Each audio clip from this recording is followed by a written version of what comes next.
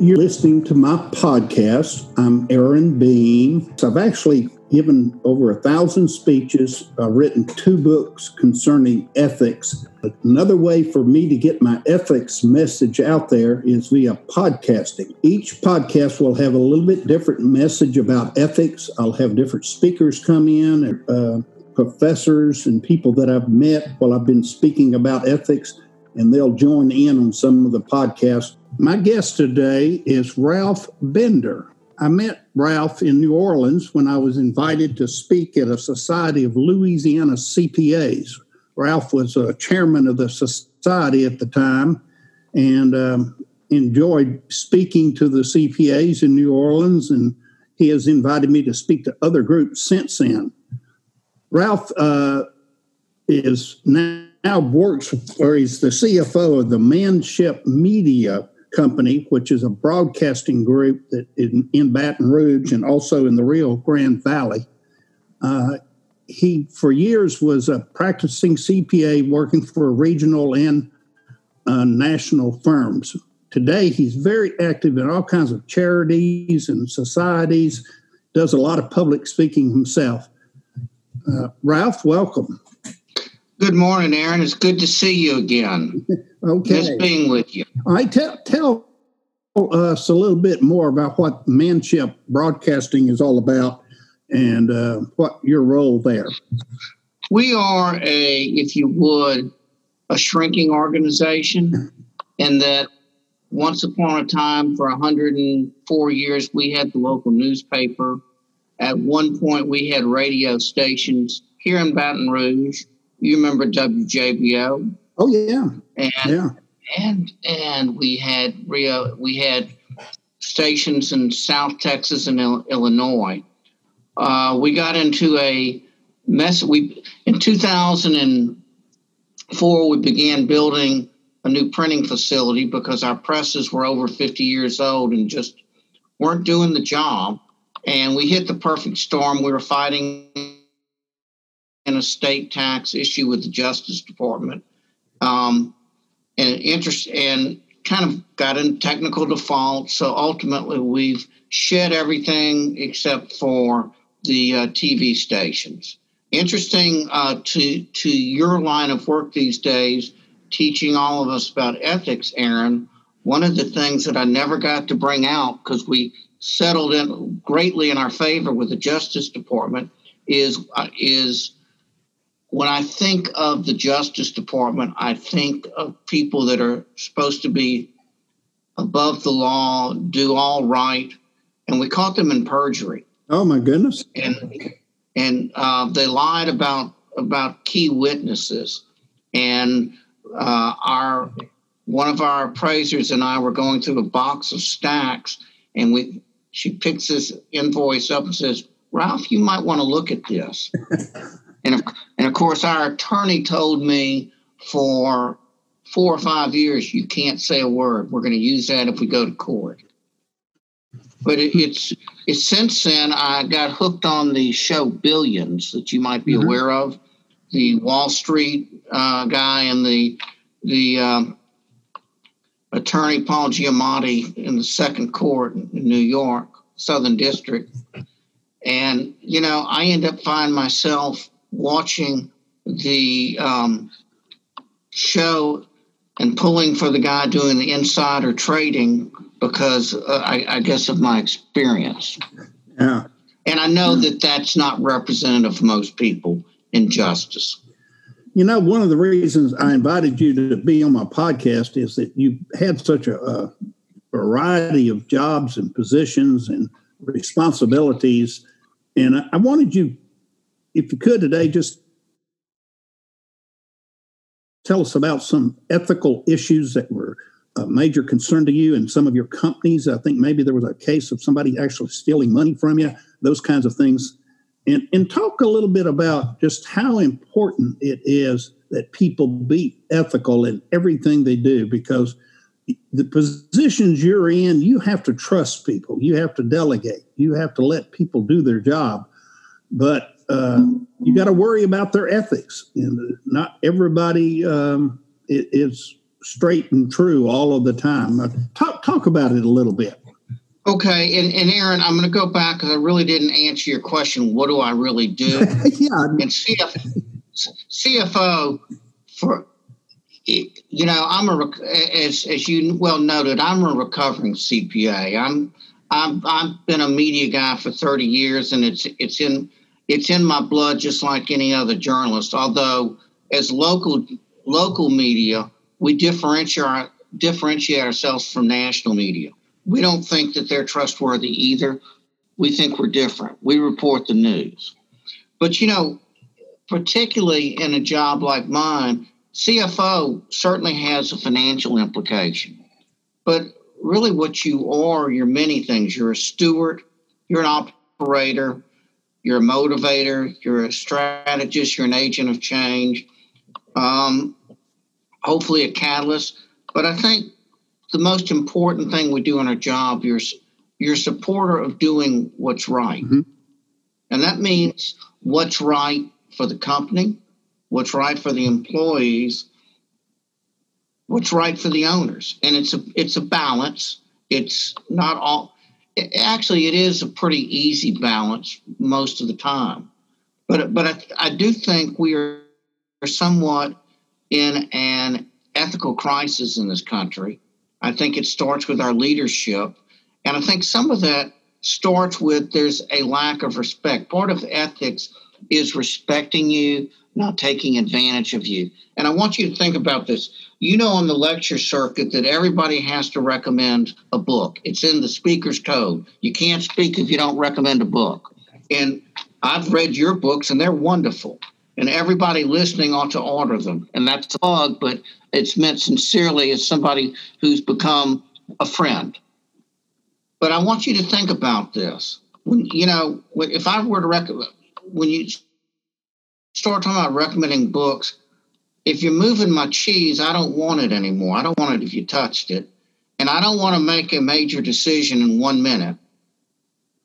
But to me, one of the greatest books that a speaker can recommend is on ethics. It's Profiles in Courage. And isn't it ironic that a book that won John F. Kennedy the Pulitzer Prize was basically ghostwritten by somebody else? There's even an ethical dilemma in that. I think our ethic issues are rampant. And yes, some of them are, if you would, very specific to a financial issue. We had an issue a number of years ago. We caught an employee taking some funds and spending some funds that he shouldn't have. Ultimately, it worked out. We were reimbursed. Obviously, this person is no longer an employee. And as a colleague, as his boss, indirectly, the thing that always struck me is, why did he do it?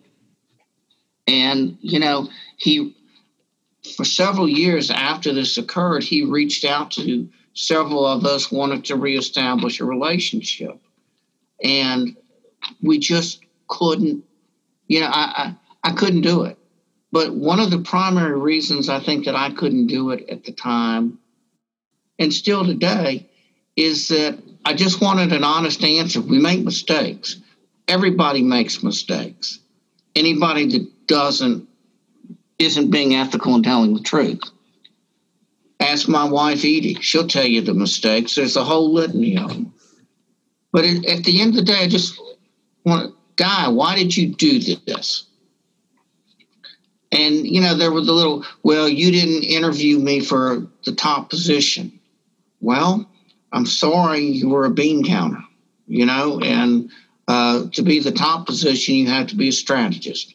But people make, my feeling is people find reasons to justify why they're doing things, almost as if they've been injured, in this case, I believe erroneously. I'm sure you heard me talk about it, or heard it before, the fraud triangle. Usually, or to have a fraud, there's a triangle. There's an opportunity. You need an opportunity to cheat. There's needs to be a desire to cheat, and you've got to be able to rationalize. The third leg of the triangle is rationalization. Rationalize why you're doing it. It might be everybody's doing it. The company has mistreated me. They owe it to me. But it's all kinds of things that people draw and rationalize to commit their fraud. It seems like this fellow, though, never really came clean as to why he did it. And as much as I study all this stuff, it just seems like some people are prone to be bad people. They just, I don't know if it's laziness or what, but they would rather cheat and rationalize their behavior than do it right. I don't know about this guy, though. Go ahead, bro. But I think those are all correct. I think also goes further that sometimes I wonder if some people just, if there's a pride issue, if there's some kind of embarrassment issue, that sometimes, in this particular case, Aaron, it was a lot of money. But I had to fire somebody a number of years ago over $400 that was put on a company credit card, that when this person was out for a period of time came up. This person, if they had told me there was this problem, I'd have given them $400 out of my pocket. But I'm the CFO. At that time, we had the newspaper as well, of companies at that time doing $100 million a year business plus. I can't have somebody working for me that we can't trust be, like Caesar's wife. We're the example. Yep. Yeah. And it's a shame, it cost you a friendship that you thought was a pretty solid friendship. You feel, from my perspective, I don't know.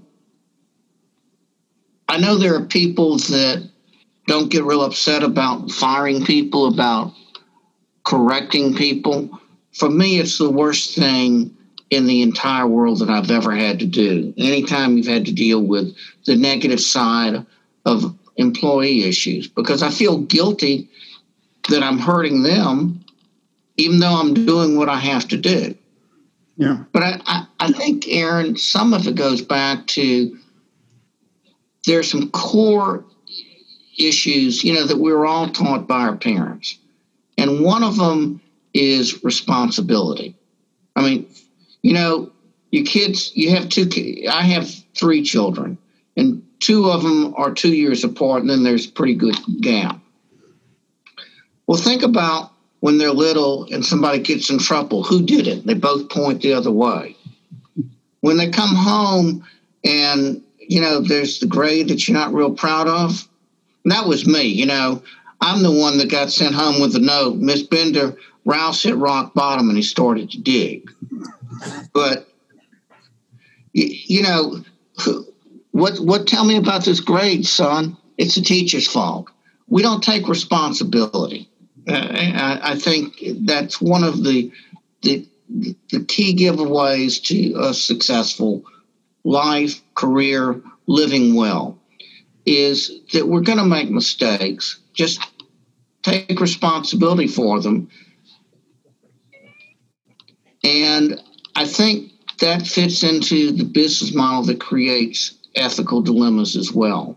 We need to take responsibility for our employees. We expect our employees to take responsibility for themselves and their service to us. And we tend to think of fraud, as you and I have just discussed, with, your circumstances and history and story, which is an incredible story. We think of your friend Cynthia Cooper's story. right. With WorldCom, where taking responsibility and doing her job, she was treated as a criminal, as a whistleblower. It's just an amazing thing.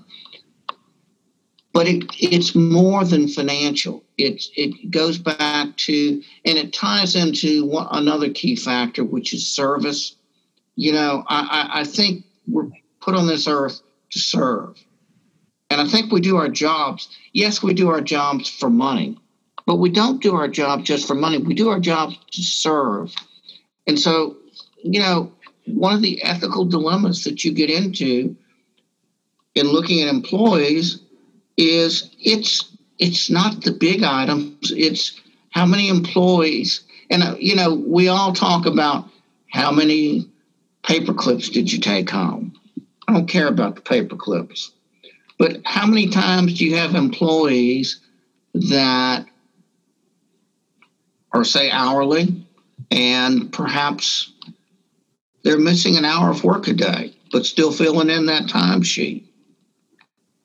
That's unethical and fraud every bit as much as the guy that stole hundreds of thousands of dollars. From the flip side, as an employer, we're here to serve our employees. I want to talk a second about the Manship family, because other than my own family, they're as close to people. I'm so lucky to have been part of this organization for 30 plus years. And they've always done, the mantra's been, let's do the right thing. So this COVID crisis, it's been a lot of fun for all of us. You know how hard it's been on you. Our business the first 3 months was off 50%. We haven't had an employee that's missed a paycheck. We haven't had an employee that's missed an hour. Because after we finished with the Justice Department, the CEO and I decided we'd build a war chest, because there's always going to be, if you want to enjoy the rainbow, you got to live through the rain. And there's always going to be rainy days. And when this hit, he was emphatic. This may teach us things we know about our business that we may change in the future. But in the midst of this crisis, we're not going to do anything that harms an employee. That's ethics. Yep. I mean, that is the paramount of what I want to be when I grow up. It's not just good people. It's doing the right thing, even when it's hurtful to you. We could easily have cut a significant portion of our workforce, and I can assure you, if we had done that, our bottom line would look better today than it does. And in scientific terms, it ain't been pretty this year. So I started doing these podcasts because my other ways of communicating ethics had gone away. But every time I interview somebody, COVID is such a game changer. I tell people for the rest of our lives now, you'll address things as either being pre-COVID or post-COVID, because the world is going to be very, very different. And I think there are some ethical issues that are going to come out. Things are going to be learned from it. Tough times make you, if you survive and you don't drown, you come out stronger on the other end. I know I'm a stronger person for what happened to me at HealthSouth. Part of what happened is I wasn't strong. I didn't have the courage to do the right thing. So COVID's a profound thing. It really is. Well, I think what COVID has taught us is a lot about crisis management. Mm-hmm. And, one of the things I've learned is to keep the people that hate me away from the people who are undecided. That's an interesting way of putting something. But seriously, I think one of the things that COVID has done, and if you look at what's going on in the country, and it ties directly into ethics and the ethics of our business, the ethics of our world, it's taught us that there are too many of us that don't respect each other. We've come from a nation of tolerance to one of intolerance. I think back when I was younger, and I met Senator Byrd one time at a meeting in Washington. What always impressed me is at the end of every Senate of the session of every session of the Senate, Bob Dole and Robert Byrd would get up and shake each other's hands. And they did that specifically as a symbol that they might vehemently disagree on issues. But that was ideology and philosophy. It wasn't about respect. Yeah. You know, and we're not respecting people enough, and we're not being tolerant enough. You know, in this day and age, times have changed a whole lot since you and I were younger. But I grew up Jewish in the Deep South, where in a time when a lot of people thought it was very fashionable to wear sheets. We can't live in a world like that. No. And that respect is paramount in the workforce. We've got to recognize that we're all diverse. Even when we look alike, we're not the same. And we have to respect our employees have needs and have rights. One of those rights is a healthy, safe workforce. So one of the ethical issues that I think comes up for managers on occasion, and you probably had this at Health South, I know I've had it here, is we're somewhat of a patriarchal company. We have an open door policy. You know, my door is shut for the podcast, but other than that, you come in, I'll drop anything I'm doing 7 days a week when I'm here. But every now and then that person comes in and says, "Can I talk to you a minute?" Well, sure. I've got this situation. I just want to talk to you. Okay, what's the situation? Well, X, Y, and Z has happened. And I'll get up and say, "Come on, we're going to take a walk down to HR."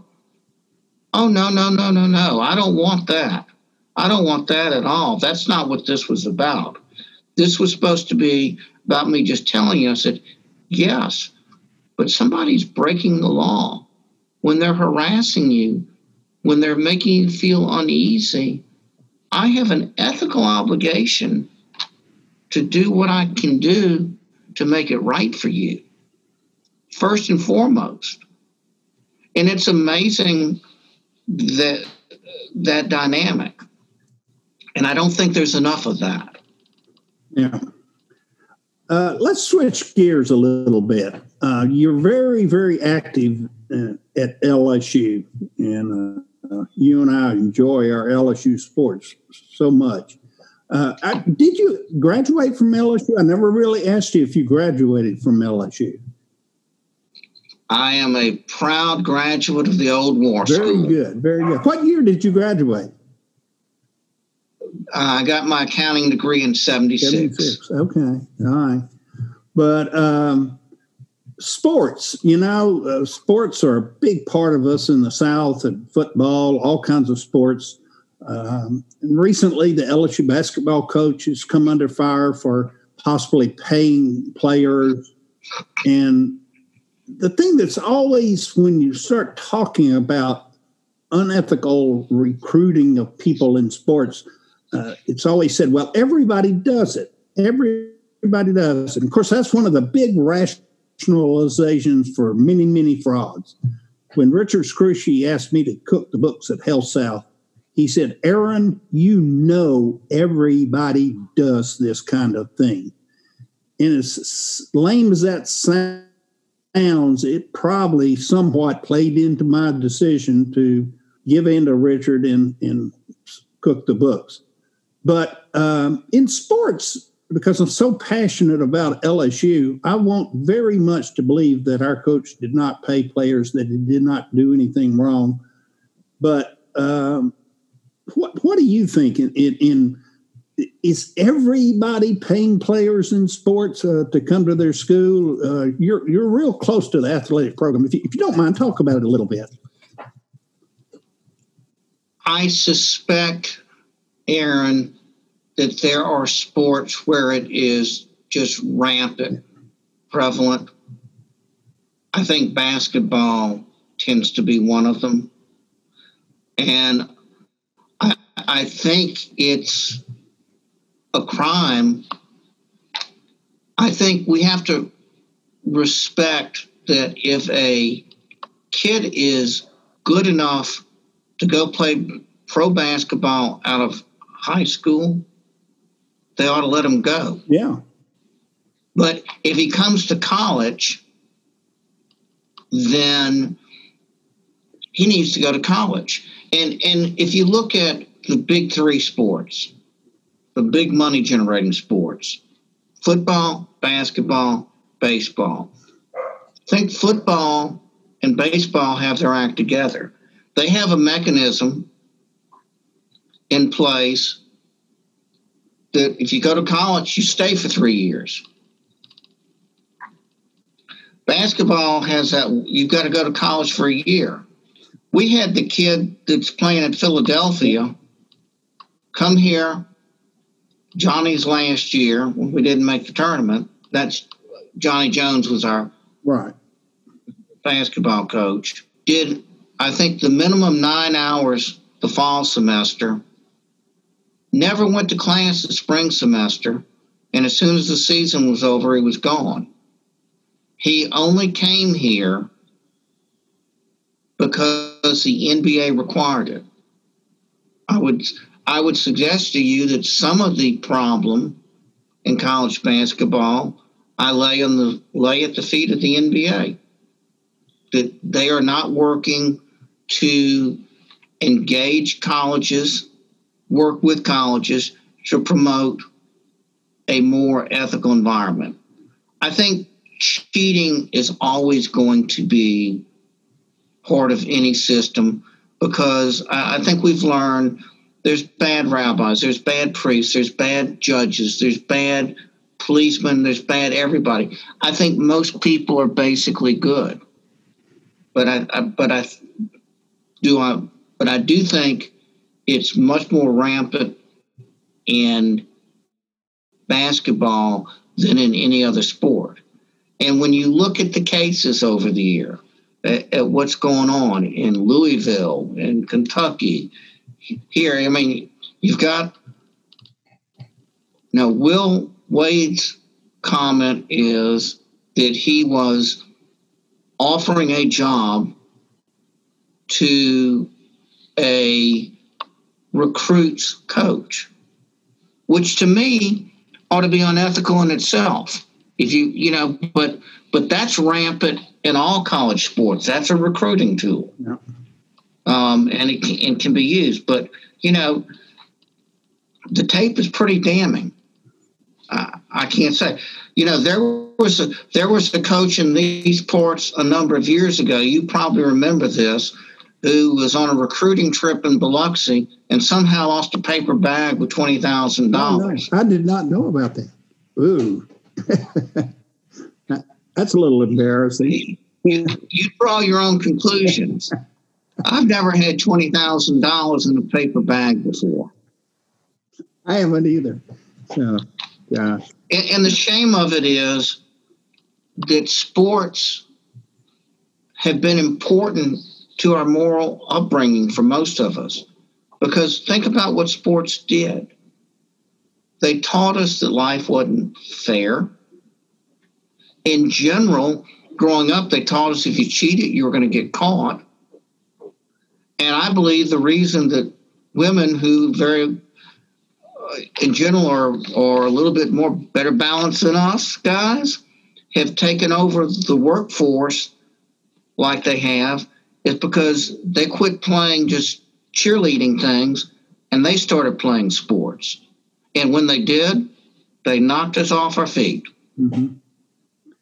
Yeah, when I was at LSU in the 60s, very few girls majored in accounting. And I think today it's probably, 60? Majority of probably the majority of them. And for most part, I think they're better accountants than us guys. They're more attention to detail and more patient and a whole lot of things. There's no doubt about it. Let me tell you, Coach O's got this new kid on the team, Boudreaux. He's unbelievable. Coach said, Boudreaux, can you block? He says, watch this, Coach. He knocked over the tackling dummy. He said, Boudreaux, can you run? He timed in cleats and pads at a 4.45. He said, Boudreaux, can you pass the ball? He said, Coach, if I can swallow it, I can pass it. Oh, gosh. Yeah, I love Boudreaux. Did you see Coach Ogeron on 60 Minutes? I thought he did a great job. I saw him, but I tell you who stole the show was Coco. She was unbelievable. My wife and I is a Gautreaux. She has French in her blood, Gauthreaux, and she was just laughing her head off when the coach's mother was talking, and it was a great show. I've heard people say really good things about Coach O because of the show. So, I grew up in a small town south of here called Morgan City. When we lived, my dad was in the oil field, so we lived overseas for a few years, and then moved back to Morgan City. It was one of the oil field hubs, and so my high school and the school that Coach O went to were in the same district. So I've been down to South Lafourche a lot of times. Wow, such a great part of the country. I know we're getting off track here a little bit, but I grew up in Shreveport, Louisiana, which is I'd never eaten a crawfish. I didn't really know what South Louisiana was about. And I was in my dorm the first day, and there was a fellow with on one room next to me. He was from New Orleans, and he had that real New Orleans accent. And then there was another guy from Napoleonville in the other room, and I thought I'd moved to a foreign country. It was just crazy. And of course, they made fun of me that I talk funny, So it's Louisiana is a very interesting state. Well, for a lot of us, our joke about Coach O is for the first time in my lifetime, we have a coach here that doesn't have an accent. Yeah. Look, Ralph, this has been great, and I promised you I'd try to hold it to 30 minutes or so, but I appreciate you coming on and talking about things, just opening up and telling me, and I agree with everything you're saying. There's such division in our country now. There's not enough respect, very vindictive and divisive and a lot of things. So it's a real crisis time, I feel like, in our country with COVID and the elections coming up. It's really a mess. But I appreciate you coming on, and I know you have a lot of viewers. If anybody that I can ever help, have them email me. You know how to get in touch with me. I've been very fortunate all through my life and my career that people have been over backwards to help me. And I think at the end of the day, well, you can call it karma, you can call it play it forward, but I think how we live is important. And anything I can do to help a listener. I appreciate that. Now I'll keep that in mind. At some point, we'll be coming back your way, and maybe we'll see you down in Lower Alabama. Okay, great. Thanks. Y'all take care. Have a great day. Stay safe. Okay.